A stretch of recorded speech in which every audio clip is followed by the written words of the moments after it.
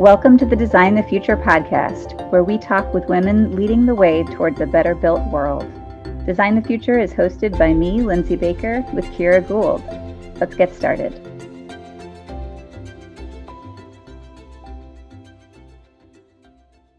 Hi, everyone. Welcome back to the Design the Future podcast. It's good to be with you again. This is Lindsay. Hi, Lindsay. Hey, Kira. How's it going? Good. Very well. I feel like Glasgow craziness has finally subsided a little bit. And now everyone's sort of thinking about it. You were busy with all of the COP stuff. I was not. I was just like plugging away, doing my normal things, and occasionally tuning in to understand what was going on, enjoying all the selfies of people bundled up in Glasgow and things. But you, what were you up to? Well, I was busy. I did not go, although I had an opportunity to, and was prevented by unvaccinated child concerns, etc. I wanted to, but I was really pleased to be working this year with Architecture 2030 around their delegation's efforts, including they did a 1.5C COP26 communique, which was signed by 75 large firms and organizations as a message to governments around the necessity of getting to zero now, to keep 1.5 alive, as it were. So that was exciting. They had an event and there was a lot of communication around all of that, so it was great. That's awesome. I was excited about the communique. If listeners haven't seen it, it's worth seeing. We signed on late, but I was happy that we got in there anyway. It was absolutely a really great project. So yeah. Well, it was great too, because it was firms, but the firms were really important because that sends a message about the business community, but it was also associations. And those associations really represent, just a vast amount of the built environment community, both in the US and beyond. There were several international associations as well. So it was great. We were really happy with that and felt like we sent a bit of a message to the extent possible in that setting. But, there have been a lot of, I think coming out, there have been a lot of, what do you call them? Glasgow half full stories. That's a Joel McCower of GreenBiz reference point, but I appreciated his point. It's a bad pun, but it's kind of true. But there were good things. I mean, on the good side, on the half full side, the built environment sector was recognized as a player in emissions, which really represents progress. So that was great.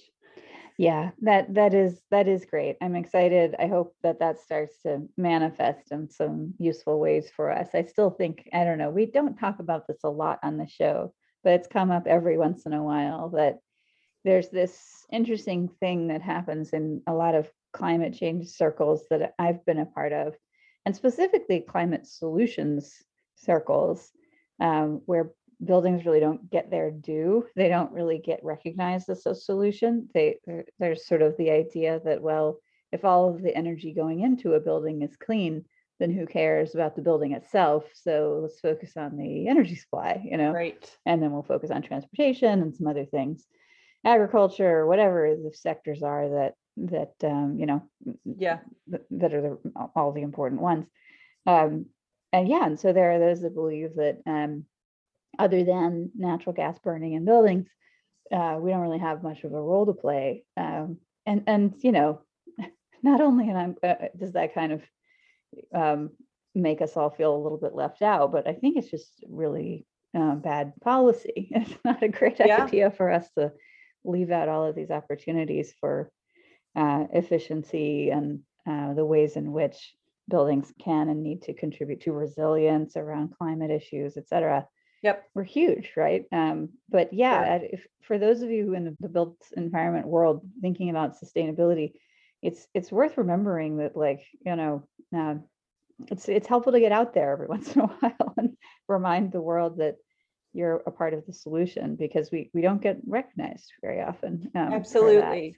Well, it's interesting too, because I think that way of thinking about buildings is just not really, there's such an abdication of leadership opportunity amongst some people in the built environment professions, I think, because there's all this, these are service professions. So there's a lot of, well, the client's not asking for it, or the client doesn't want it, or the client won't pay for it, or whatever.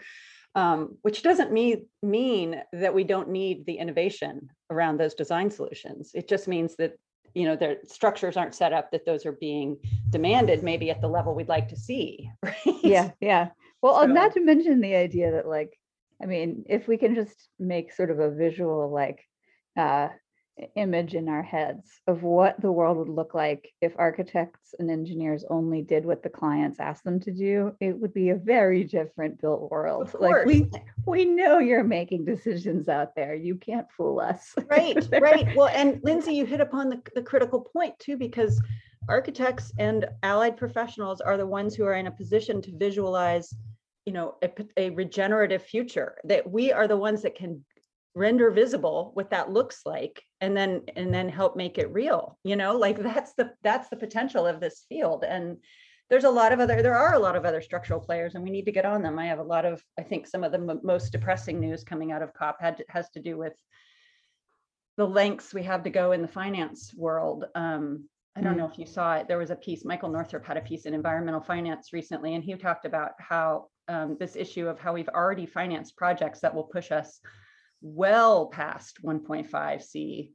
We're on our way to 2 degrees and beyond, and it's untenable. I mean, finance needs to make a big move. I think if the insurance industry could help trigger that leadership, and we're waiting. It is sort of one of those things. I really hope someone will call me out for this, but I'm like, okay, insurance people, it's time for your moment in the sun. Totally. Get out there. Not exactly the personality that we would expect to be leading on climate, but I'm so ready for it. There's starting to be glimmers of it. We are seeing it. There's a lot more talk about, what it will be, what will happen for properties that get sort of brown lined, basically, because they don't have, certain types of high performance features and things like that. So I think we'll get there. But to flip back to the positive, I mean, despite any disappointments about big moves that we might have hoped to see coming from COP, I think that the case remains that acting now on climate puts communities and businesses and cities at a strategic advantage. And that's the reality for our community and our clients, owners, and everyone that we work with. So yeah, totally agree. Well, I think that is a very good way for us to segue into our guest for today. I'm so excited that we have Julie Hiramoto with us. Welcome, Julie. Hi, thanks so much for having me. What a pleasure. I am a big fan of the two of you and all the work that you're doing in your respective roles and the platform that you've created with this podcast. So thank you for that. Well, thank you, Julie. We're really, really pleased to have you, especially right at this moment. So I'm going to give a brief intro and then we'll jump into some questions. Julie is a principal at HKS and the firm-wide director of integration. Julie's active with ULI and with ILFI and IWVI, just to rattle off a bunch of acronyms, which we will get into in a few minutes. And she is a fellow of the American Institute of Architects. She has served in numerous AIA leadership positions, including she was chair of AIA's Committee on the Environment National Leadership Group in 2020, and she's on the board committee on climate action and design excellence right now. And in November of this year, she attended the COP26 as part of the AIA delegation, which we will get to talk to her about.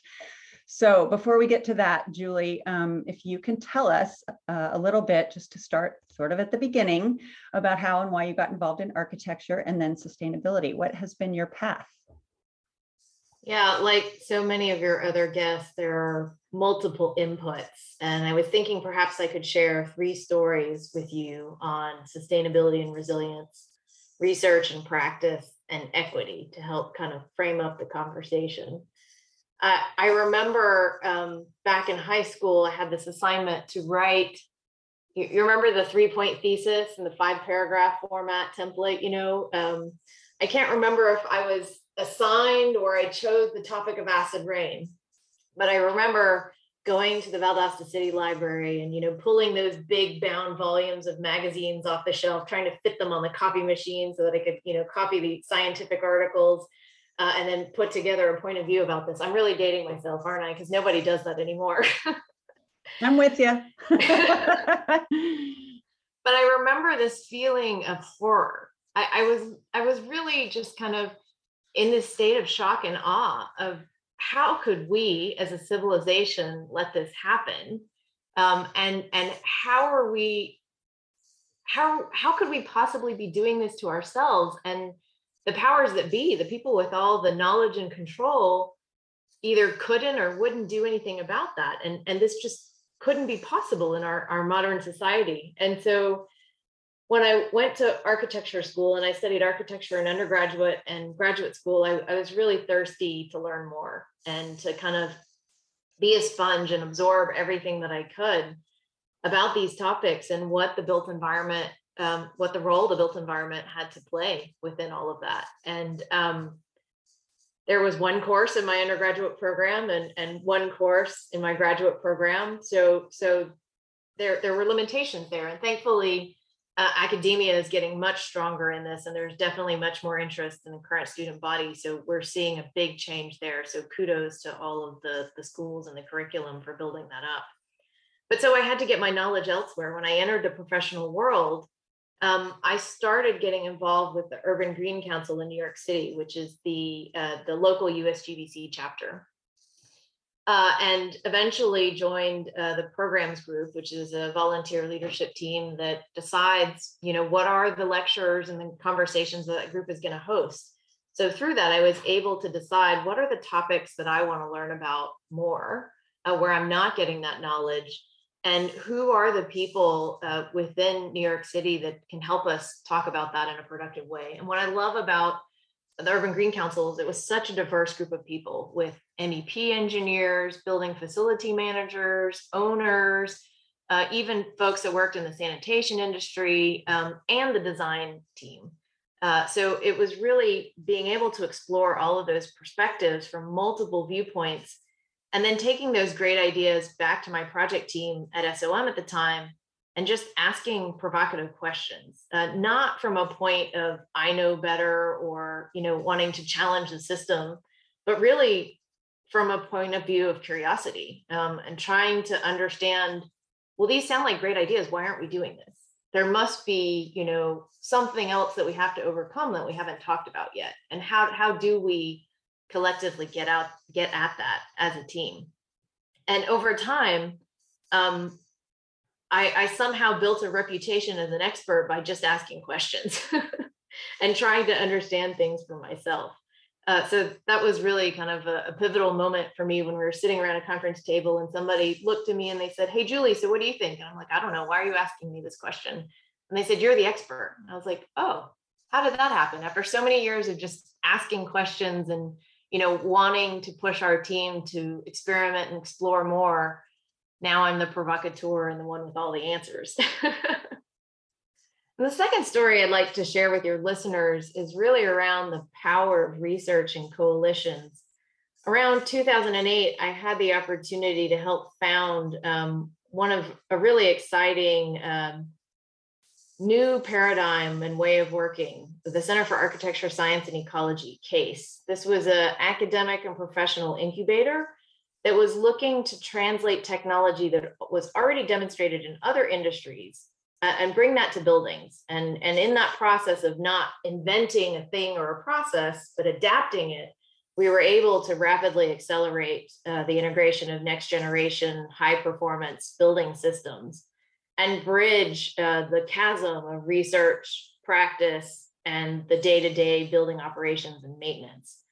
And I think that what was so interesting again about that group was the diversity of perspectives and inputs needed. Academic and professional schedules are very different. The priorities and the value are captured in different ways. And then, the nitty gritty of what is the maintenance that's required? What are the testing and ASTM standards that we need to make sure we're specifying? What is the risk? How do we quantify and talk about the value and the costs? These are all typical roadblocks that get thrown up when you're trying to do something new or different on a project. And I think after several years, it was really rewarding to see us install in the 911 call center in the Bronx, the active modular phytoremediation system, AMPS. Gosh, that's a mouthful.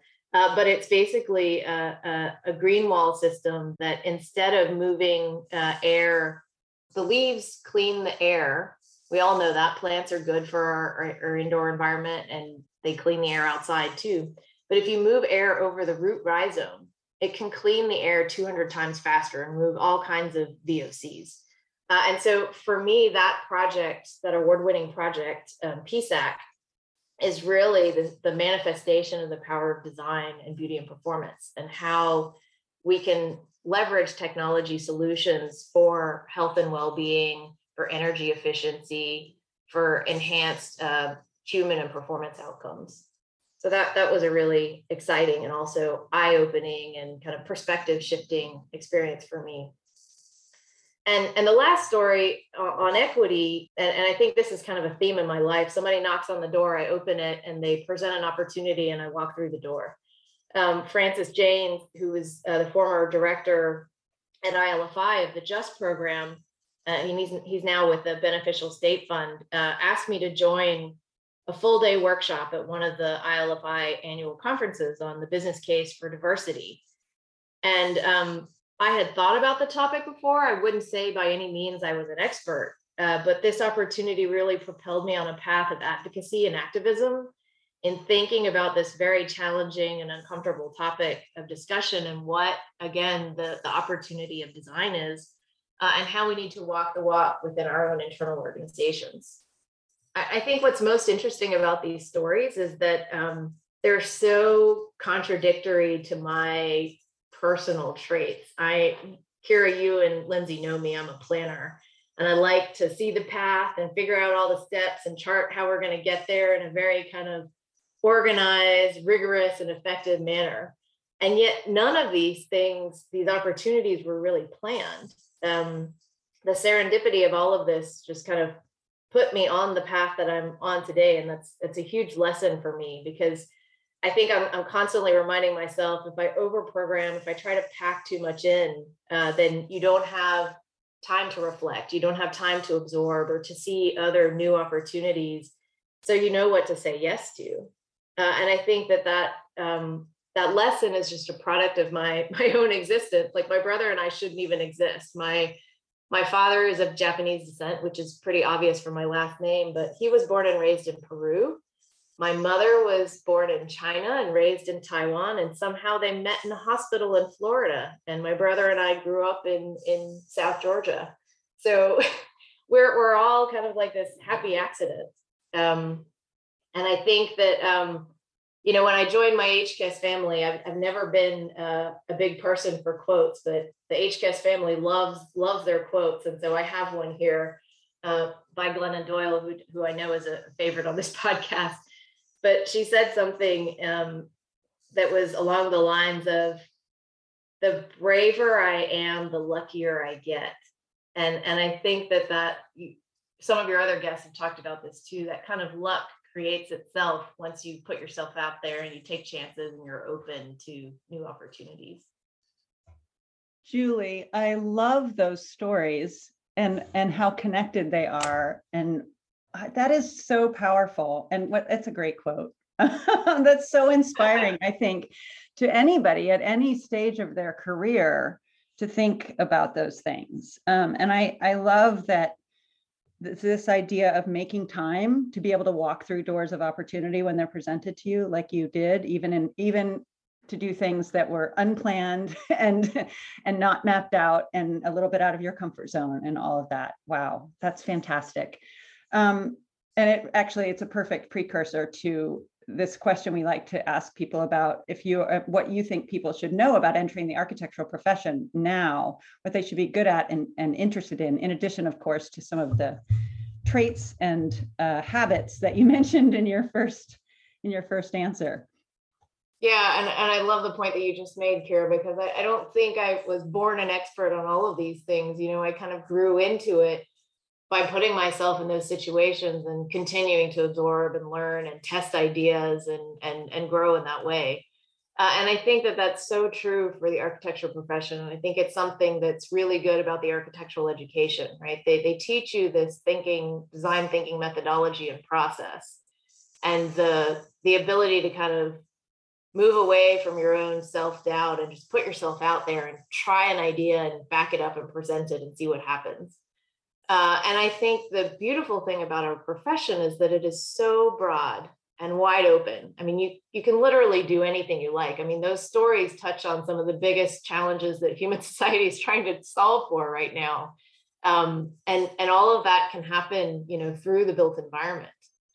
I've reinvented my career so many times, and you don't actually have to change your employer to do that. So I had 5 very different jobs in the 12 years that I was at SOM New York, without ever having to learn a new phone number or address or a new team. And again, at HKS, since I've been there since the beginning of 2016, I've been a project manager. I've led the New York City office, and now as director of integration. And I'm about to embark on my 4th role there as we build up our innovation sector. So I think that, when it comes to our profession, everybody has the opportunity to choose their own adventure and chart their own path based on their skill set, their personal passions, and their knowledge, and what they can bring to the table, because it's going to take all of us. Okay, so now we get to talk about, I don't know, the work that this has brought you into, Julie, which I'm so excited about. And in particular, what it means for you to be working at HKS today. So can you tell us a little bit about your work and about your title in particular, this director of integration thing? Like, what does it mean? Why do you have that title? I'm excited.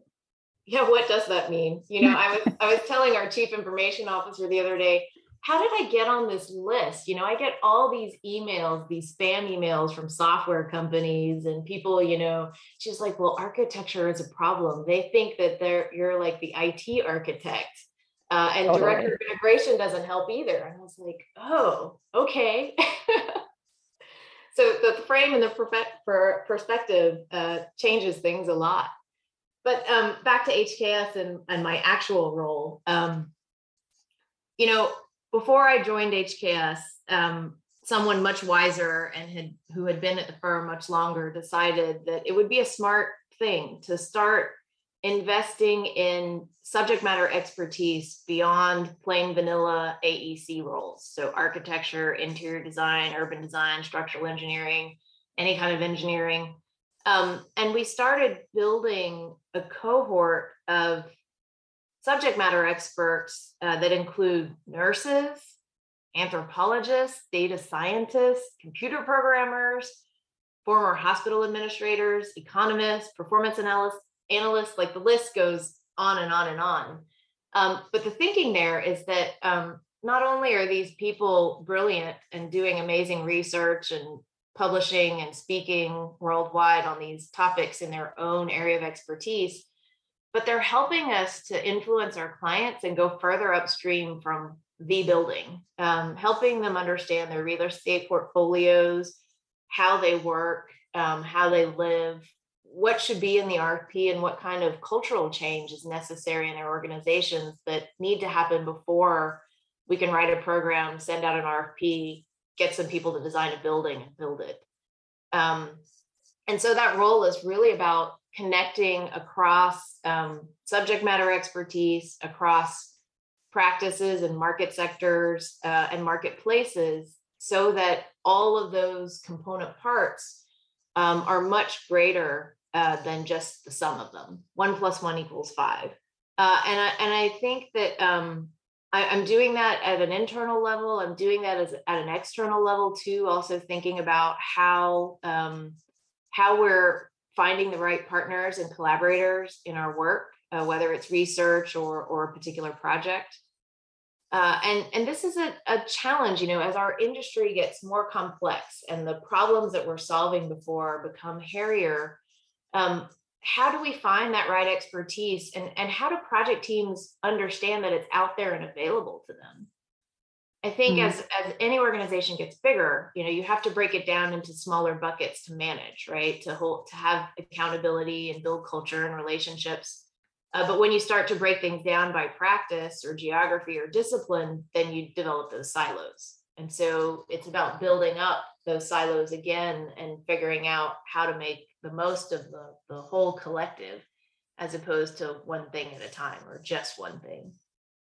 Oh, that is super fascinating. It's also fascinating to think about how your role isn't as explicitly around, like, that is not just about sustainability, although we all talk about how integrated design and sort of, the integration of professions is so critical to our work. Like, do you think about it that way, as being like only a partial Venn diagram of sustainability? Yeah, I think it's much bigger than that. I mean, if humanity kind of makes the earth so untenable that we can't live on it, then none of these other things matter. But I think that we the value comes in this kind of integrated systems thinking approach, right? And how we're connecting those dots and breaking down those silos, and from team to team, right? How are we sharing our knowledge and building upon the work that other people have done, instead of constantly starting from zero and reinventing the wheel? We don't have time for that. Yeah, totally. No, I love it. That's awesome. Okay, well, thank you for demystifying that. We want to also hear a little bit more about what you're most proud of accomplishing in your work life. Like, what at this point would you say has been a highlight?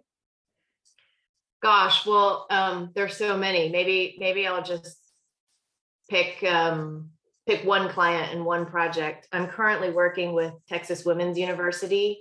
The chancellor and president there, Dr. Karine Phaeton, is just such an impressive woman. And we worked on the master plan there, and you can see it published on the TW website.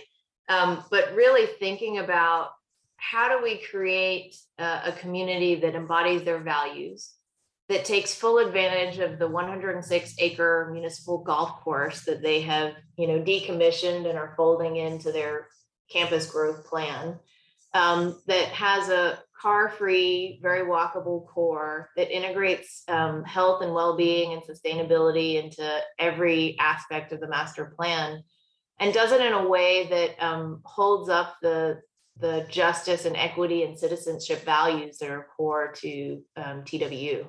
And that's been just such an amazing process with a really enlightened client team. It's been such a pleasure.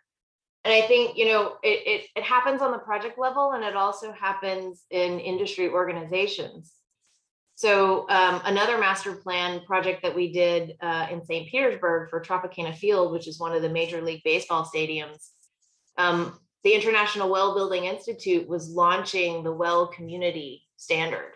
And we had an opportunity, because we were working for the city of St. Petersburg, so a public client, to have our project team and our client join the pre-pilot working group and really help IWBI think about, how the standard applies to community organizations, public entities, and how that would be different from a private development, and be a part of writing those standards. So I think that we also, in addition to that, brought a larger HKS team to the table and helped think about it from an international perspective.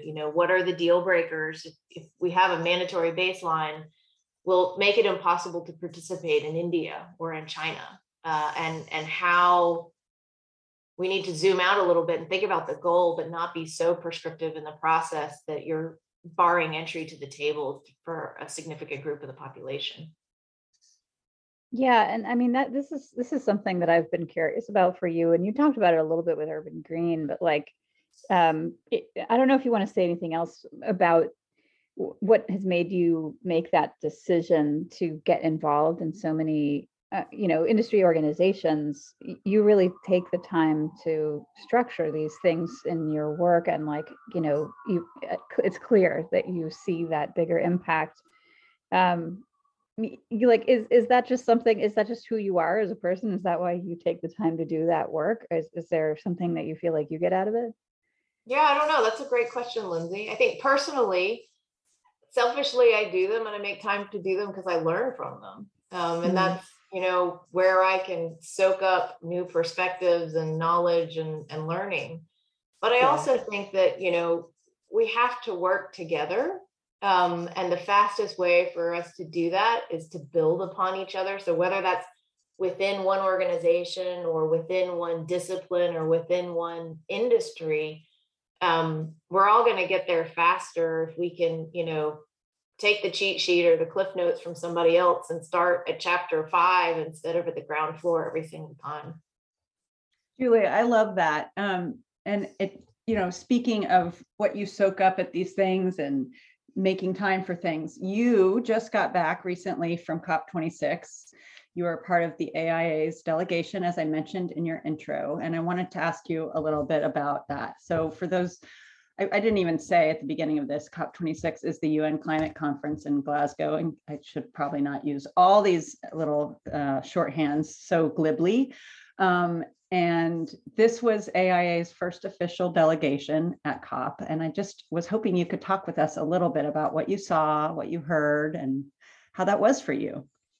It was completely overwhelming, but such an honor to be there. I mean, I'm still trying to process and synthesize because it was a whole lot to take in. It was incredibly immersive. It was frenetic and totally exhausting. And to add to that too, we've forgotten, or our bodies have forgotten how to do business travel. I used to be really good at it. And I took two-week trips separated by a week in the last month or so. And I am just completely worn out and knackered now. I never used to suffer from jet lag before. But some big takeaways. I think the United States of America is back at the table. They actually had a hashtag, which was all in at COP26. They were making such a huge show of, recovering from the former president removing us from the Paris Agreement to say, we've not only signed back on, but we're back here in full force. There were 18 US senators there, 3 presidents, former presidents, and vice presidents. So Biden, Obama, and Gore were all there, and 8 cabinet ministers. So and that's just at the national level with all of the policy and administrative support that comes with that. But then there were governors and mayors and city council members. And that was just really, really exciting and encouraging to see. The youth, our global youth, and Indigenous people were there. They had seats at the table. The question now remains to me of if we're actually going to really listen to them and leverage their ideas and their experience and tactics. I think the urgency that they so successfully communicate is something that all of us could learn from and take a page from their book. And we've got a lot of things to figure out ahead of us. There are real fundamental challenges that need to get solved. One of the talking points was that the rich countries are trying to get together commitments of $100 billion annually to distribute to countries that don't have those funds available for the kind of infrastructure and resilient support that's going to be required, and the resources and the programs. But and we're almost there. But even if they had that commitment of the funding, there's a plumbing challenge that needs to be sorted out, which is how do you distribute those funds? How do you get them where they need to be in a timely manner? We had all this funding allocated in the US for COVID, and not all of it was distributed, right? So this is a global challenge that's happening at multiple levels, and how can we streamline that? And the last anecdote I'll share with you is just I thought it was really ironic that we were demonstrating the scarcity of global resources through the proxy of chairs in the blue zone. Chairs were the most valuable commodity. And, Really? Oh yeah. So the thinking was, we're in these COVID times and we got to keep everybody safe, because here we are convening people from all across the globe and locking them in, a conference center together. So we've got to maintain physical distancing. I mean, I got a COVID test every day and had to report it to the National Health Services. And so they thought, okay, let's physically manifest. I hate calling it social distancing, so I call it physical distancing by taking away 2 of every 3 chairs, right? Then the chairs are kind of spaced out, right? At the dining table, in the social areas, in the convening halls. But guess what?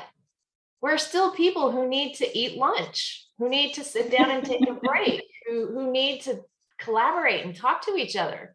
So there were people sitting on the floor, sitting on the tables, moving the chairs. Oh my God, don't move the furniture, you know? I mean, it was quite, it was just interesting to see how that played out. You know, it's like, okay, here's the irony. Scarcity at COP26 was chairs. Yeah, I love that. That's very funny. And I'm so envious of all that you saw and heard, and I love hearing about it. It's great. And I have to say, All In at COP26 makes me feel optimistic. It really does. It's so great. There's so many good things about all of that. And I, of course, yeah, anyway, it's great to hear all of it. So I just want to ask though, I mean, and I didn't mention HKS was a signatory to the 1.5C COP26 communique. So thank you for that. Which, you know, and so obviously you and HKS see the role of architects in climate action. And can you talk a little bit about that? Like what the complexion of that is for you? Yeah, so I think one of the greatest things about COP and the buildup has been that, you know, as an industry, we've succeeded in getting the general public's and the world leaders understanding that to recognize that buildings and the built environment are a critical and necessary part of climate equity and healthy solutions for people. You know, buildings are responsible for nearly 40% of our global carbon emissions. Humans, especially Americans, spend about 90% of our time indoors. And 2/3 of the buildings that are going to be standing when we hit this point of reckoning with the climate crisis, they're already built. And so there's a huge opportunity with existing buildings. So the opportunity and the pressure now is, okay, now that everybody's watching this, what are we going to do with this leadership platform? And this is our time, and we've been handed the baton, and it's really time to start sprinting now. Could not agree more. It's great to hear it in such stark terms like that too. I think it's really focused and clear. And I mean, the opportunity is vast. It really is. We have huge opportunity, I think, to be leaders and influencers in this field too. You know, it kind of boggles my mind that people on social media are earning $1 million a year by opening boxes, or, you know, I don't know what they're doing, but people are watching. So weird. You know, it's like, bizarre. Why aren't architects talking about something that fuels their passion, and then we're getting paid $1 million to just create a YouTube video? Yeah. Well, I appreciate what you do to be that sort of influencer. I appreciate your communications orientation, I would say. Of course, I notice that as a person who pays attention to communications, and that is so much a part of this. The work that you do in architecture is often focused on trying to change the industry while still needing to play a part in it, being part of the system while changing it. And that's complex. Can you talk about how you balance that? Yeah, it's not as sexy and glamorous as people make it out to be. I think being an agent of change is really tough. It's physically and mentally taxing, and oftentimes a really underappreciated job. And if you think it's hard to be the person that's changing, you know, that we're asking you to change, and you're like, oh, that's too hard.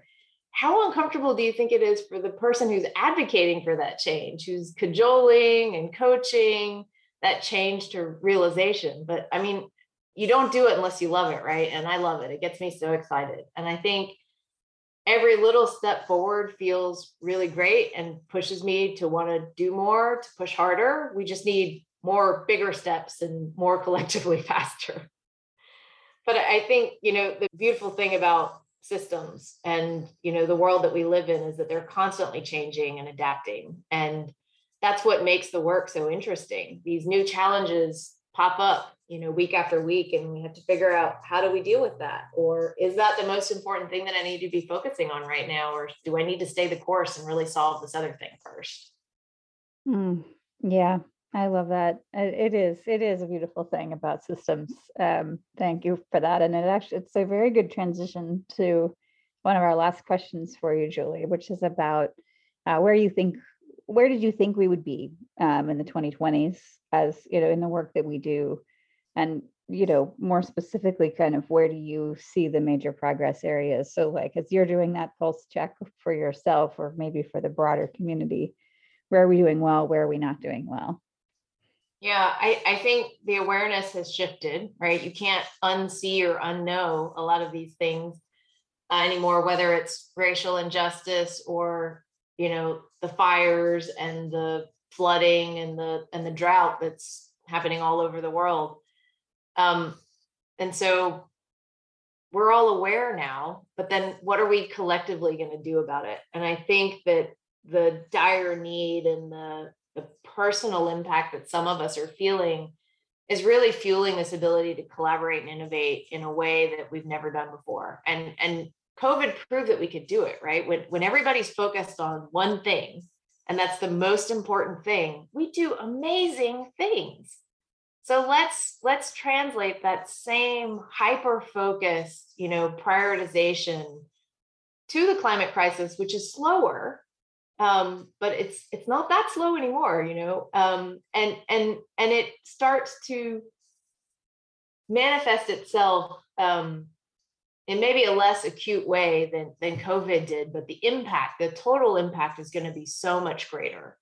And so this is our opportunity, right? What are we going to do together, and to make sure that we do it collectively so that nobody gets left behind, because climate change doesn't respect any geopolitical boundaries. They don't care how much money you make. It's going to impact us all, right? This is human civilization and society as we know it that will bear the brunt of this collectively.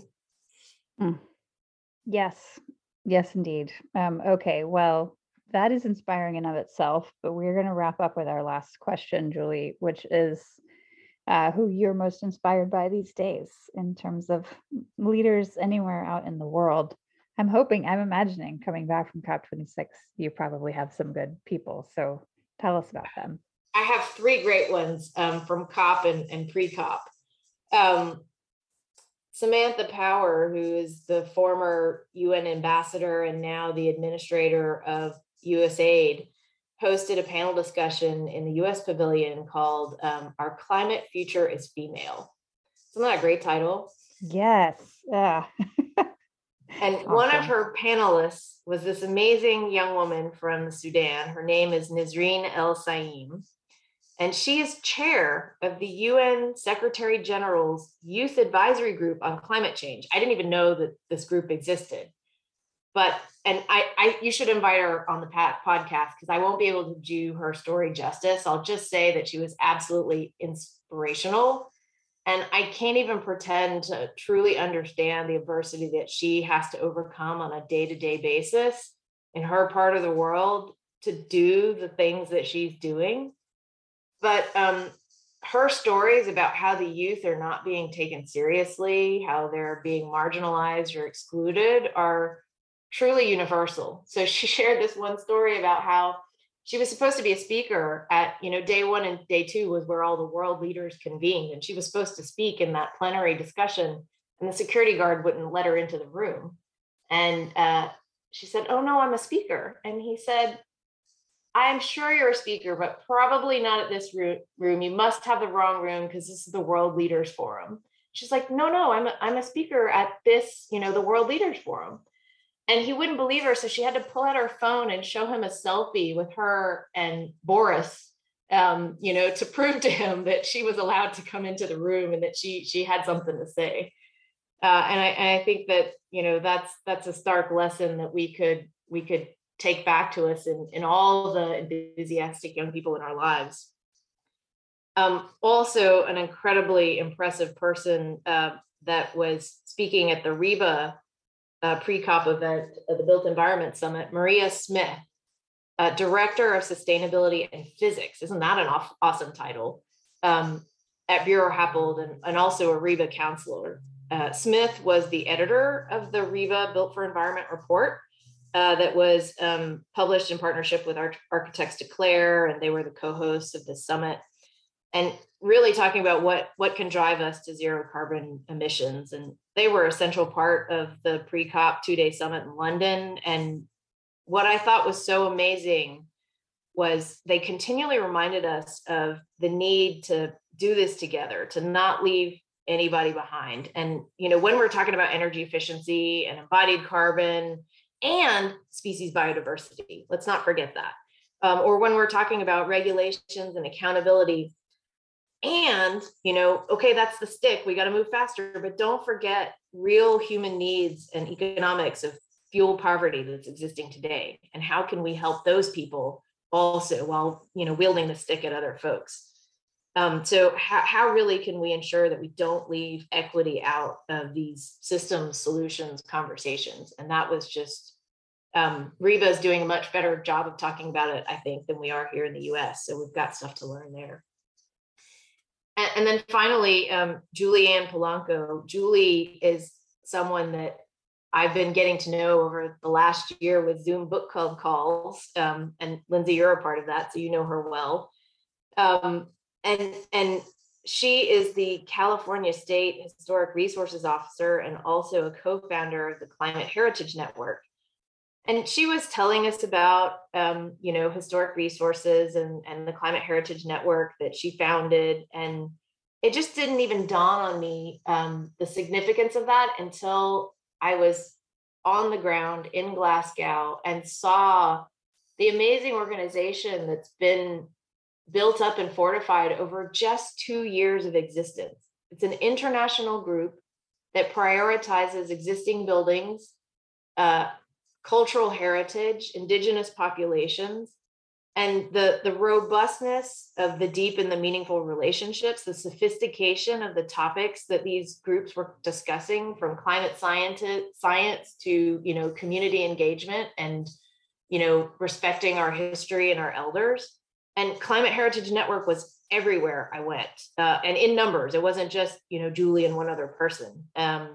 So I think it just underscored for me the importance of existing buildings and indigenous people and how critical both of those are to our collective climate solution, and how, you know, they need to be part of the main conversation, not something separate on the side.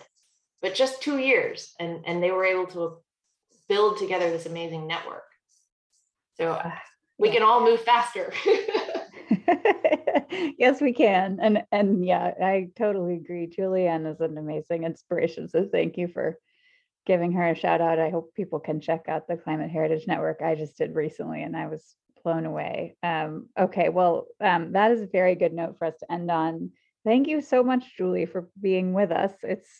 I don't know, there's just so much that you bring to every conversation. And I'm so genuinely touched and thankful for that. So thank you for being with us. My pleasure. Thanks for including me. Great to have you. Yeah, it's been so much fun. Okay, well, that is it for us this week on the Design the Future podcast. Thanks everybody for listening. Please leave us a review on Apple. It really matters. It helps people find us. Stay safe, and we'll see you next week.